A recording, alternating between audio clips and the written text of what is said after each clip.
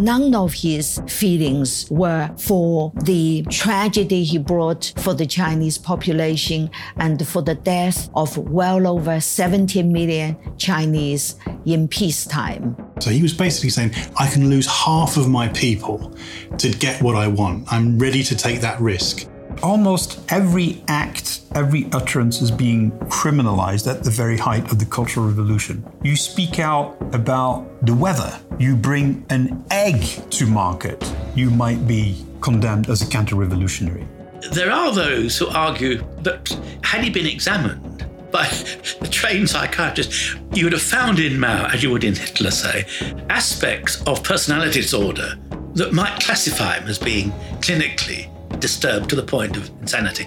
I mean, customarily, we say that in the league tables of horror, he comes top, then Stalin, and then Hitler.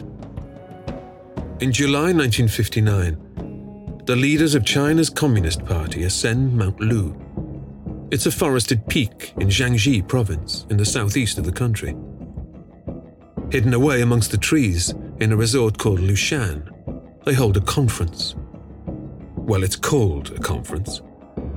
But to their supreme leader Mao Zedong's mind, this meeting is simply an occasion to rubber stamp the expansion of his great leap forward.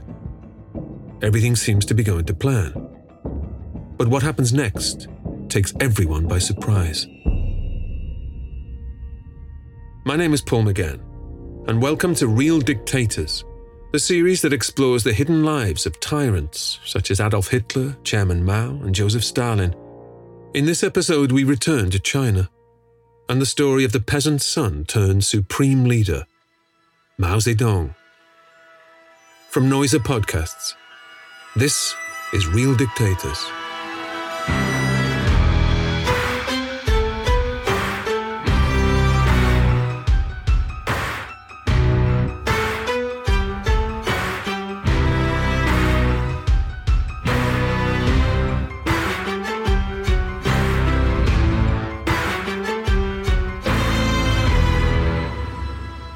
The Communist Party of China are gathered in the mountain resort of Lushan.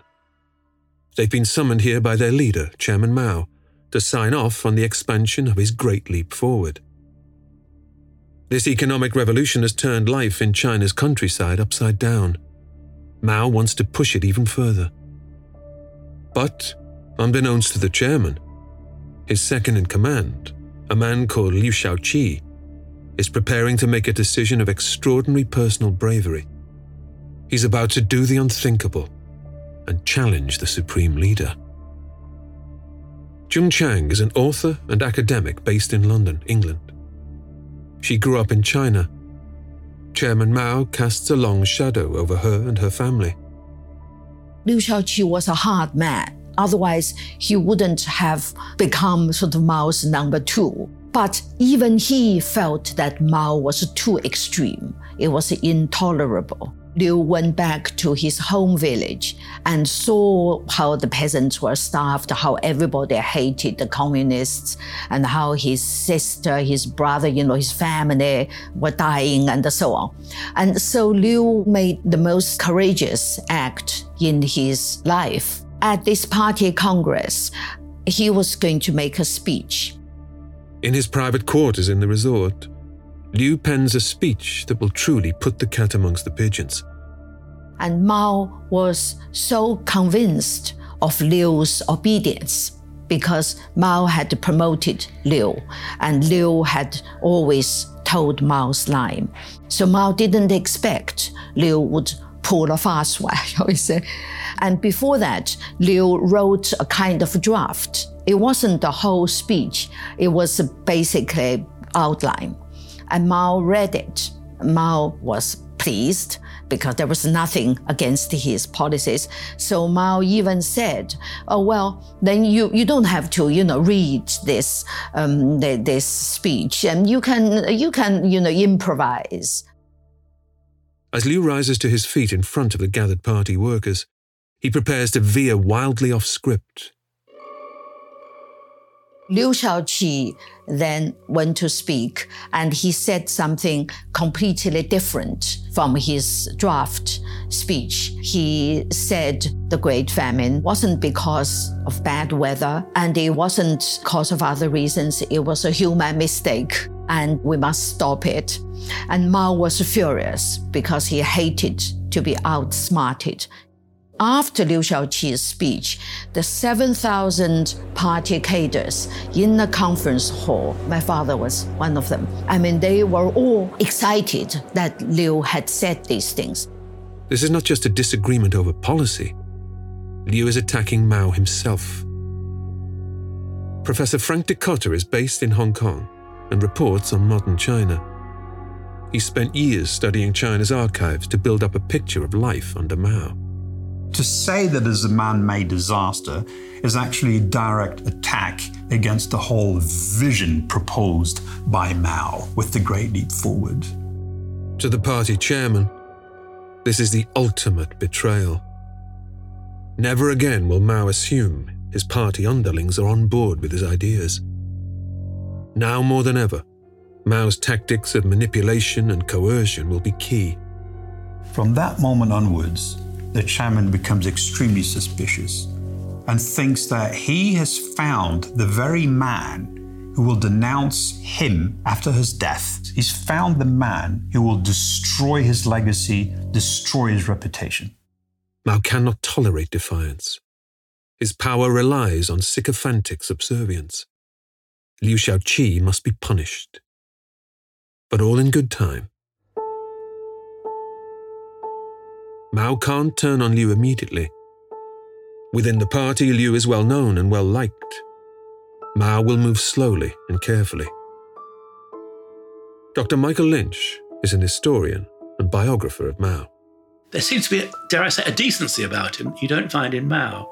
Liu was moved, was hurt, was pained by the famine when he realised how many had died. And he pointed out publicly before the comrades that policy obviously had gone wrong and had to be adjusted. Mao was outraged because, well, you didn't do this. You didn't openly challenge. Now, Mao was wise enough still to know that Liu was still very useful as an administrator. So he keeps him on, but he is a marked man from then on. This will be revenge served exceptionally cold. Mao's plan to destroy his second-in-command will unfold over a decade. I'm historian Ruth Goodman, host of Noiser's newest podcast, The Curious History of Your Home. I've spent my life investigating the hidden history of everyday objects. The vacuum cleaner in your cupboard, sleek and compact today, but when it was invented, it was literally powered by horses and took 4 to 6 people to operate. The minty fresh toothpaste by your sink. Well, if you lived in ancient Greece, you'd be washing your teeth with ground-up bones and oyster shells. Double-glazed windows? We owe those to a French king's odd fascination with oranges. The Curious History of Your Home explores the extraordinary in the ordinary. Listen to The Curious History of Your Home each Tuesday, wherever you get your podcasts. From award-winning podcasters Noiser, The Curious History of Your Home.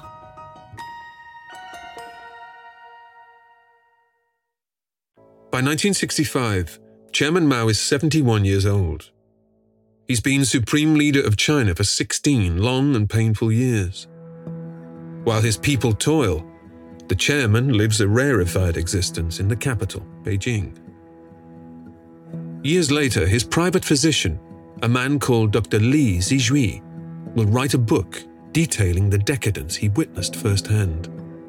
Dr. Li lives with his wife and 2 children in the chairman's compound, at the heart of the Forbidden City, the center of Chinese state power. He's often summoned in the early hours of the morning to attend to Mao's illnesses, to his whims. He accompanies the chairman on trips around the country and abroad. Mao is a man who avoids friendship. To him, people are subjects or slaves. He's an insomniac, often rising late and working into the night. When he's not working, he relaxes in his private swimming pool or pursues young women. Mao believes that sating his voracious sexual appetite keeps him young, prolonging his life. In fact, according to Dr. Li, Mao is riddled with sexually transmitted diseases, but he refuses to be treated. Instead, he passes them on to the countless women who share his bed. Li claims some of the women are even proud to be infected. It becomes a sign of status, a symbol of closeness to the chairman. Mao never washes his hands or face. His bodyguards wipe him down with hot towels. Like many peasants in China, Mao's teeth have garnered a green patina over the years, the result of washing his mouth with tea and eating the tea leaves. Li suggests using a toothbrush. Mao responds, "A tiger never brushes his teeth." Mao may be living a life of luxury beyond the comprehension of many of his subjects, but he's not as secure as he once seemed. The Great Leap Forward, his cack-handed policy to modernize the Chinese economy overnight, has proved disastrous. Famine is rife, and for the first time there are murmurs within the Communist Party that perhaps the great helmsman should be replaced. Rather than wait for his enemies to come at him, Mao decides to seize the initiative. Jonathan Clements is author of Mao Zedong, Life and Times. Mao was worried about capitalist roaders. He was worried that the Chinese were losing sight of the communist utopia that everyone was aiming for. And he thought that China needed to go through a severe period of self-criticism, of self-realization, to stop people from developing a love of capitalist things, of material objects. He was determined to remind people that, in his words, a revolution is not a dinner party. We are going to have to break some heads. We are going to have to be very tough on ourselves in not succumbing to the temptations of what he called the capitalist road. Mao is planning another revolution every bit as devastating as the Great Leap Forward. But it will be more sinister and intangible in its execution. He calls it the Cultural Revolution. From his perch at the top of the party, Mao has been watching and learning. He believes he's being held back by the way the Chinese people think. They're not ready for Maoism. People are too comfortable, they're too set in their ways, too tempted by Western ways of doing things, Western ways of thinking. Mao is determined to purge China of these bourgeois thoughts he claims linger in the minds of an older generation. Mao wants all 600 million Chinese to practice what he terms true communist right thinking. It goes without saying that he will be the person to dictate what this right thinking is. Dr. Michael Lynch. Mao said that beauty was a capitalist notion. So when you listen to, say, Beethoven, and many Chinese love Western classical music by that time, and in the conservatoire they learn Beethoven and Mozart, he said that's where corruption begins. Because those two great artists in inverted commas, were capitalist constructs, and their works were a way of portraying, extending and dominating the true world through capitalist cultural values. So destroy it. You can't afford to have capitalism in a proletarian society. All culture must be proletarian because we are proletarians. And he said, and I think few people dispute this, that all cultures take their character from the class structure in which they exist. Obviously, it's an interesting debate you could have. But certainly, Western classical music and art and sculpture is a product of capitalism. So, socialist realism, you don't have abstractionism, either in music or in art or painting or sculpture. It's got to tell a story in itself. It's got to have a narrative to it. And so it's a rejection of culture in the way it had developed in other areas through the 20th century. Extraordinary piece of destruction. Mao's hypocrisy is blatant to those in his orbit, but hidden from the country at large. While Western culture is denounced, the chairman hosts debauched dance parties in his private rooms. Party secretaries, specially selected for their looks, are brought to these soirees, then encouraged into the great helmsman's bedroom. Mao needs a wingman to help him execute his cultural revolution. With the Great Leap Forward, Mao made the mistake of trusting his party deputies. He does not intend to repeat that mistake.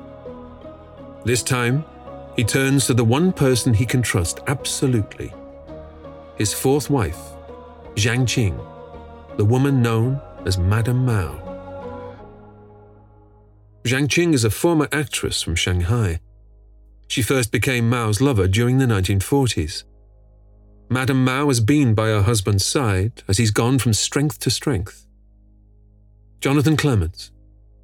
The big woman in Mao's life, the famous woman in Mao's life, was Jiang Qing, who was an actress from Shanghai who became his lover in Yan'an around 1940. They'd basically fallen out with each other by 1942, but they stayed together in some way for the rest of their lives. Jiang Qing was a relatively minor actress who was suddenly in a position of fantastic power.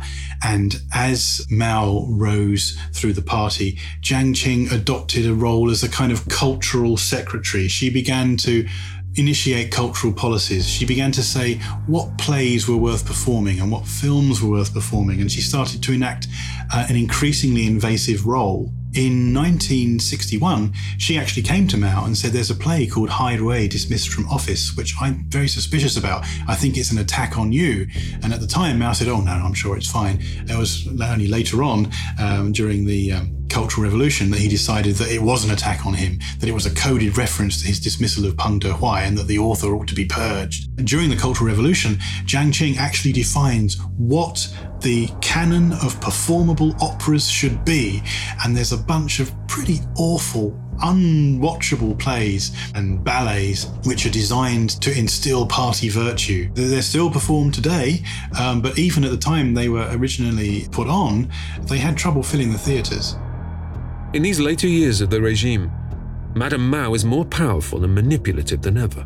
As she got older, she became increasingly neurotic and increasingly hypochondriac. She began to control Mao, or control her position within the party, by feigning illnesses all the time. She was always in bed saying that she was ill. If there was ever anything she disagreed with, she'd say that it had given her conniptions. She described herself as Mao's dog when he said, "Bite, I bit," but the others called her the white-boned demon. Together, Chairman and Madame Mao make a formidable pair. Mao begins his new cultural revolution with an approach so vague, it can be moulded at his whim to any purpose. Professor Frank Dicotta. By 1968-69, there are campaigns that are so vague as to pretty much make any statement and any activity a counter-revolutionary crime. You speak out about the weather. You bring an egg to market. You might be condemned as a counter-revolutionary. You might be denounced by a neighbor. There are provinces where 1 in 50 people, 2% of the population, gets swept up by these campaigns in 1968, 69, 1970. So almost every act, every utterance is being criminalized at the very height of the Cultural Revolution. To not speak properly about the chairman, to not bow properly, to not listen respectfully to the local cadre, to not work hard enough. Anything is open to criticism. Anything could lead a person to being denounced, persecuted, sent to a labor camp, or somehow punished in one way or another. So it's not so much the death rate, it is the sheer extent of these campaigns that are meant to cower the population. Dr. Michael Lynch. And he then, paranoid, and I'll use the word carefully there, fearful that in his old age, and he's now in his 70s, fearful that his revolution will not outlive him. He determines to destroy all elements of possible opposition, real and imagined, within China. And so he launches what becomes known as the Great Proletarian People's Revolution. It's really a way of removing any possible hint of criticism. But it goes beyond that, because what Mao said was, if we're going to be truly socialist, big S, communist socialist, we must be absolute in this. We can't play at it. And therefore, comrades, we must remove from positions of influence or authority anyone who will delay or slow down the process of revolution. So let's attack what he called the four olds. Old ideas, old ways, old customs, old pursuits. Now that covered everything. It's one of those blanket four olds. So anything he disapproved of came under attack. As a guide to his thinking, Mao publishes a hold-all primer of Maoist principles. It's called Little Red Book, and it's exactly that. It's Mao's version of Marx's Communist Manifesto. As a collection of over 400 of Mao's sayings, it's a window into the mind of a violent dictator. War is the continuation of politics, he writes. War is the highest form of struggle. It is up to us to organize the people. Where the broom does not reach, the dust will not vanish of itself.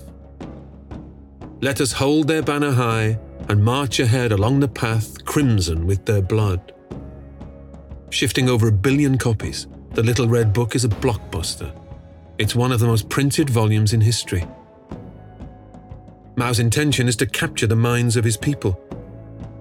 He targets one particular demographic, those he can mold most easily, the young.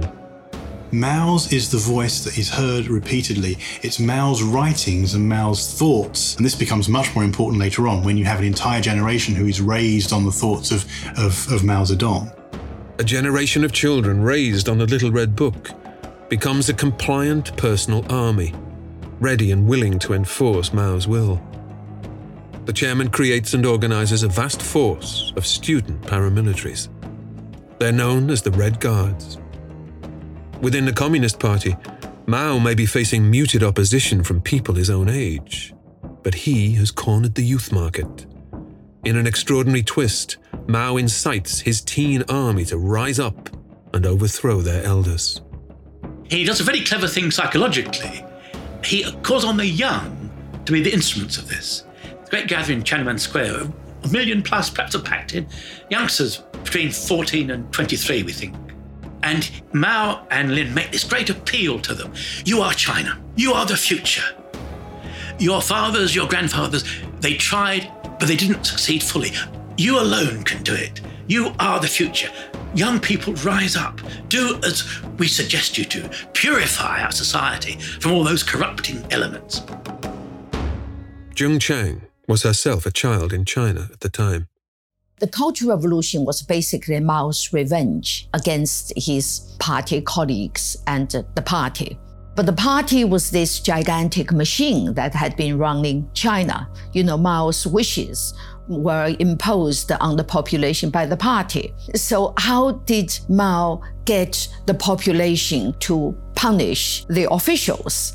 And so he wanted to create a gigantic terror to terrorize the population and to make people see that he, Mao, alone wanted them to do nasty things to the party officials the population had been fearful of. And so Mao then created this gigantic terror campaign. And this was Mao's standard procedure. When he wanted to do something, he always created terror. The Red Guard's first target is carefully chosen. The adults at the top of the hit list are the children's teachers. In 1966, he first used school children to create terror. Mao understood teenagers, particularly teenage boys, very well. And he stopped schooling. And Mao said, now they have no schools to go to. What do? They create violence. And in order to create this violence, Mao needed victims. And so he made the school teachers the primary targets to generate violence and atrocities from these teenagers. Mao did not particularly hate these children. He did not even particularly hate the teachers. He regarded himself as a teacher. But his calculation was in order to generate the terror, so he could overthrow his party enemies, he needed these teenagers. And then he needed victims to feed them, to feed the perpetrators of violence and atrocities. So it was a completely cynical calculation. Across China, in scenes so dystopian they can hardly be believed, Thousands of teachers are assaulted by pupils who once looked up to them. In Beijing alone, hundreds are murdered. Jung Chang remembers the scenes all too well. She was right there. In my school, there was tremendous violence, and my headmaster couldn't stand it, and he was trying to commit suicide by slashing his neck. A gardener in the school, I think he had been a nationalist officer, so he was singled out and beaten to death. And Mao also had said that cultivate flowers and the grass was a bourgeois habit.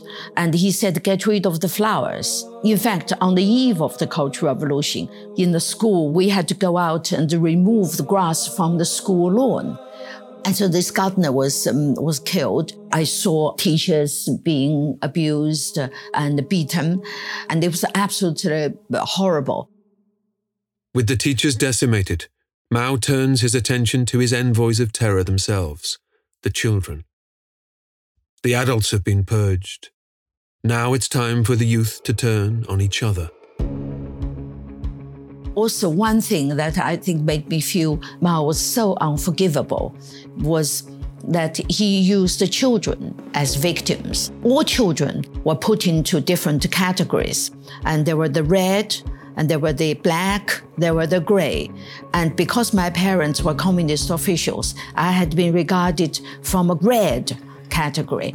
The children whose families were designated sort of undesirables were called the blacks. And when the Cultural Revolution started, the reds children were encouraged to abuse the black and the gray.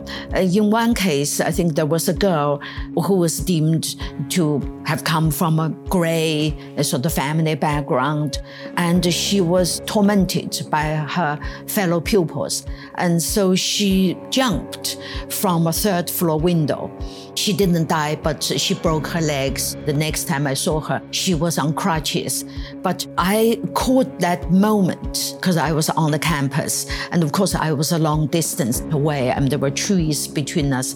But I just saw this vague image, body just sort of on the air. I can't tell you how much sort of psychological trauma that caused me. It's not just teachers and students who are targets for violence.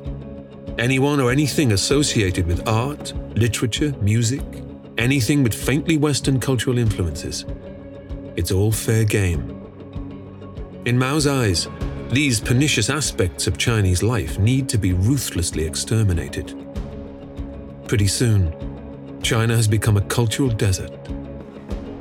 Mao's power over China as a whole is based on his power within the Communist Party.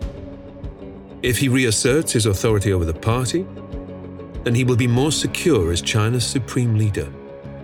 So, in the fall of 1967, Mao orders his devoted Red Guards to extend their reign of terror to his political opponents. The purge of the party unfaithful is Mao's way of settling old scores. The metaphor of surgery was used. You've got to cut out the cancer in order for the body politic to recover. So violence is not simply a means to an end, it's an absolute requirement in any revolutionary situation. Violence is a definition of revolution. Before punishment is meted out, the enemies of Mao are paraded around town squares with sacks over their heads and boards around their necks, labeling them as traitors. Hundreds of thousands of party officials are sent to labor camps, driven to suicide, or simply murdered on the spot. For many, the only crime they've committed is expressing reservations about their leader. Maoist order in the party is restored. Mao now has the room to move in on his primary target, his second in command, Liu Shaoqi. The man who once dared to stand up to Mao is about to pay the price.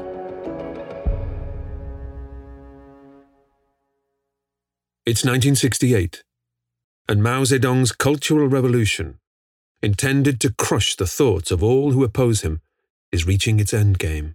Mao is well into his 8th decade, but while he may be elderly, he's more determined than ever to hang on to power.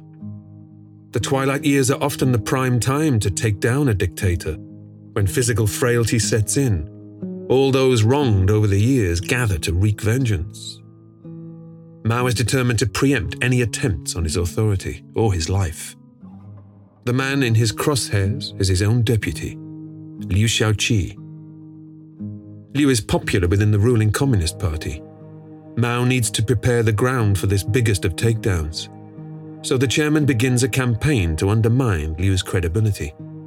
Mao wanted to punish his party enemies, from Liu Shaoqi to party officials. But all the time, he was also trying to be, the good guy.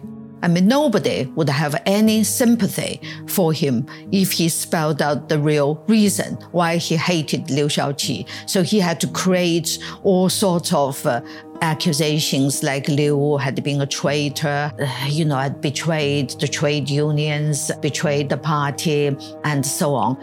And also, he still wanted to keep this facade that he was doing something ideologically purer, and regarding Liu and the party officials to be pursuing a capitalist road, which was why he could maintain this deception, which was why his portraits could still be on Tiananmen Gate, his corpse could still be in the center of the Chinese capital for people to worship. His face is still on every Chinese banknote, because he avoided making the real issue of the difference between him and Liu and the other party officials public. The state propaganda machine obediently whirs into action. In a salvo of pamphlets, public statements, and newspaper headlines, Liu's reputation is destroyed. Then, like millions of his countrymen and women before him, Liu is publicly accused and assaulted. These people were then subjected to denunciation meetings. Typically, they would be stood on the stage facing hysterical crowds, and their arms were ferociously pulled to the back, and their heads were ferociously pushed down, and they were kicked and beaten and tortured and made to kneel on broken glass, being paraded in the streets, and then eventually sent to the camps. Liu endures over a year of torture and humiliation. Only after that, in a prison cell, comes death. But it's no mercy. This final chapter of Liu's life is planned personally by Mao to be as slow and excruciating as possible. He and his wife are arrested, publicly humiliated. Then Liu Shaoqi suffers an appalling fate. He was a diabetic by that time, and Mao denies him the right to treatment, the medicines he could have had. And he said he died lying on a prison cell, lying in his own filth. It's a grim story, because he's a man who, from the Long March on, had been Mao's greatest associate in a way. Mao's depravity is left in no doubt. He demands Liu's slow and painful death is filmed for his personal pleasure. Crazy, and I mean that not in a loose sense. There are those who argue that had he been examined, you would have found in Mao, as you would in Hitler, say, aspects of personality disorder that might classify him as being clinically disturbed to the point of insanity. Easy to throw in as an idea, not provable. But he is so extreme, and we mentioned earlier, I think, this unwillingness to listen to anybody else, and unwillingness to tell him what he should know, that great leaders become detached from reality.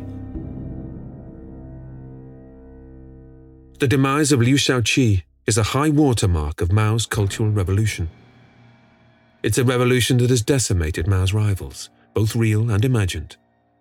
In all, 2 million of China's best educated citizens are murdered. Millions more are sent to labor camps.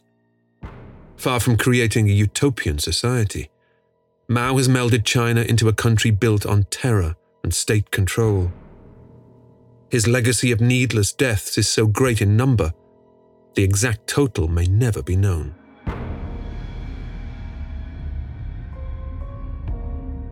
In the early 1970s, as he approaches his 80th birthday, Mao's health begins to deteriorate.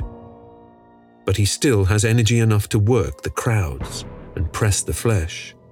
When he met various people, he met people like Nixon in 1972 and others later, and they said that he was still very conscious then, very alert, didn't speak easily, but could understand and could respond through interpreters.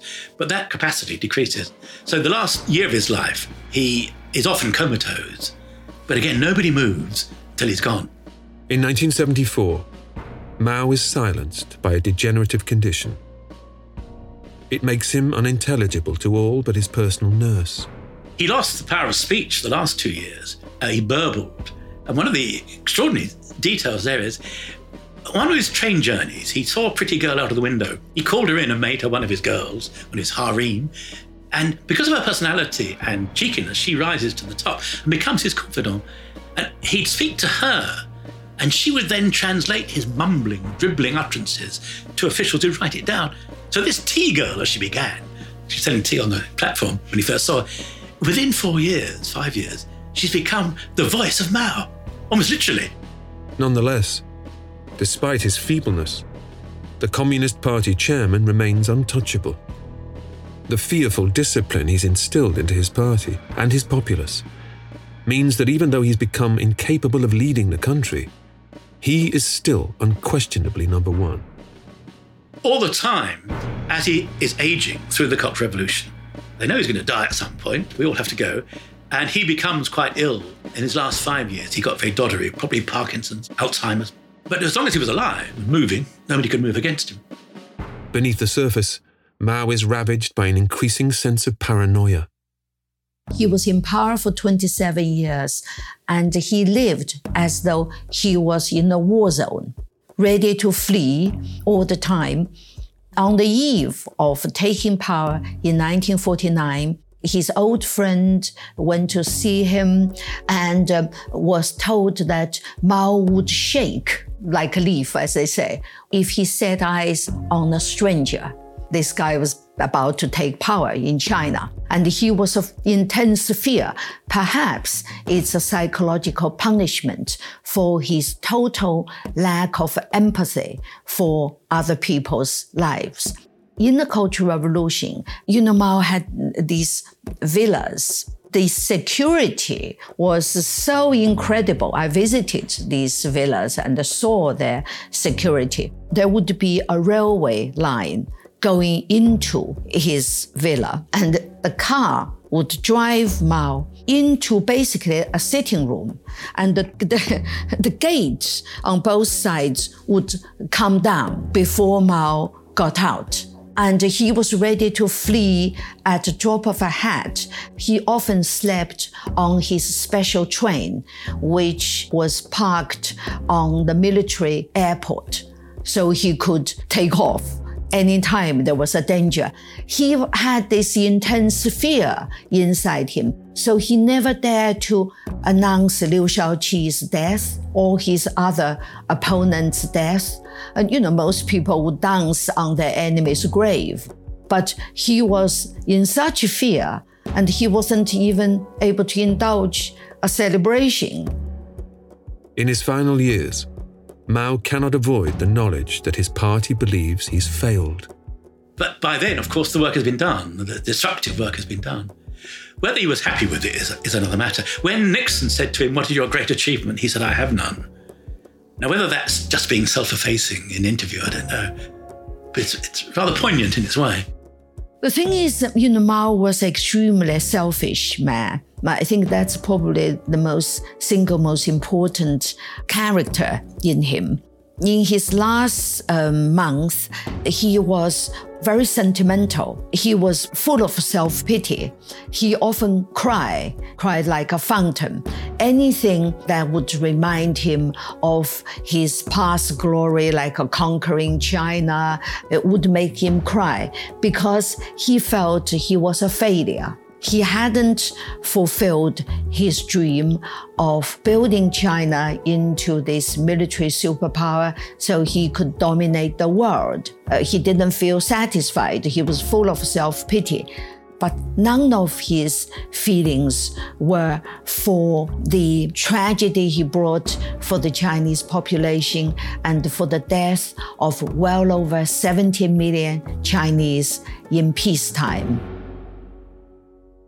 In 1976, The elderly chairman suffers 3 heart attacks. It's hardly surprising. He's been a chain smoker for much of his life.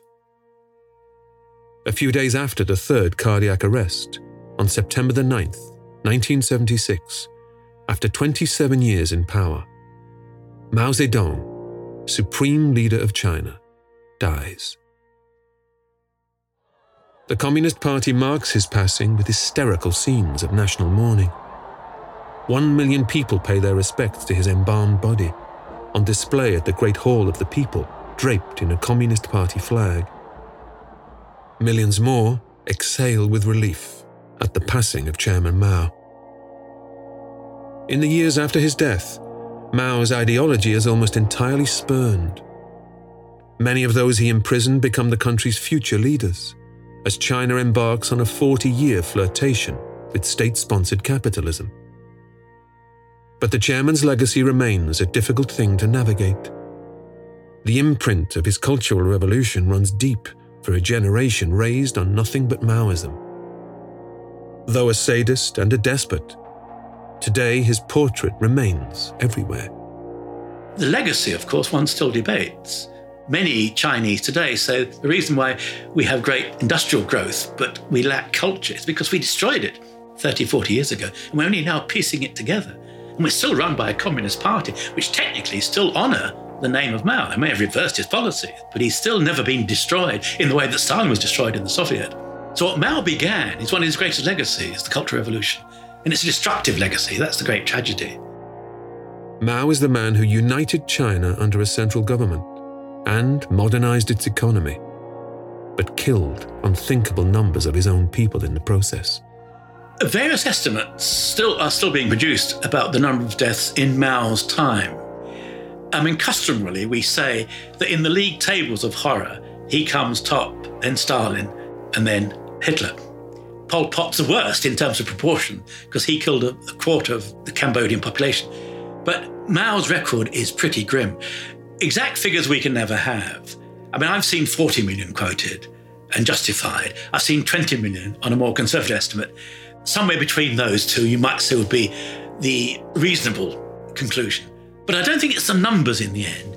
It's the fact that so many of those deaths were avoidable.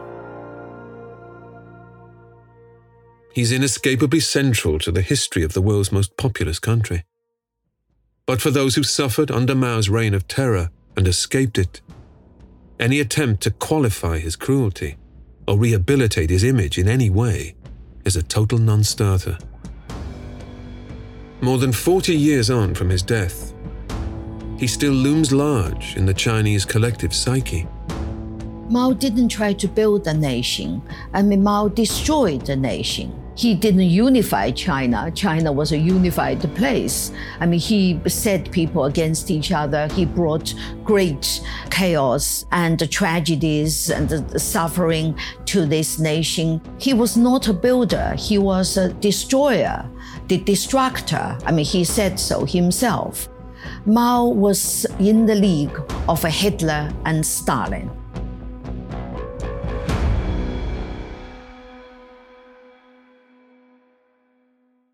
Next time on Real Dictators.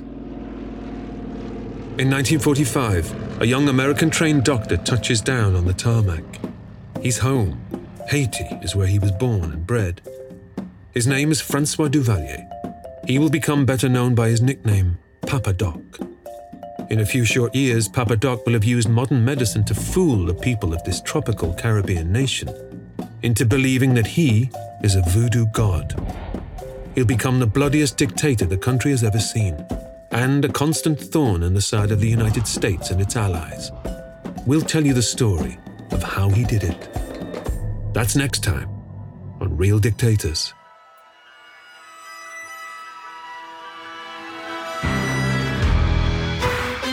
Real Dictators is presented by me, Paul McGann. The show is created by Pascal Hughes, produced by Joel Dedell, edited by James Tyndale and Katrina Hughes. The music was composed or assembled by Oliver Baines from Flight Brigade. The strings were recorded by Dory McCauley.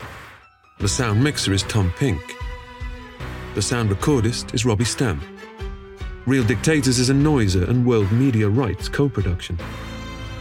If you haven't already, we'd love you to follow us wherever you listen to your favorite shows, or check us out at realdictators.com.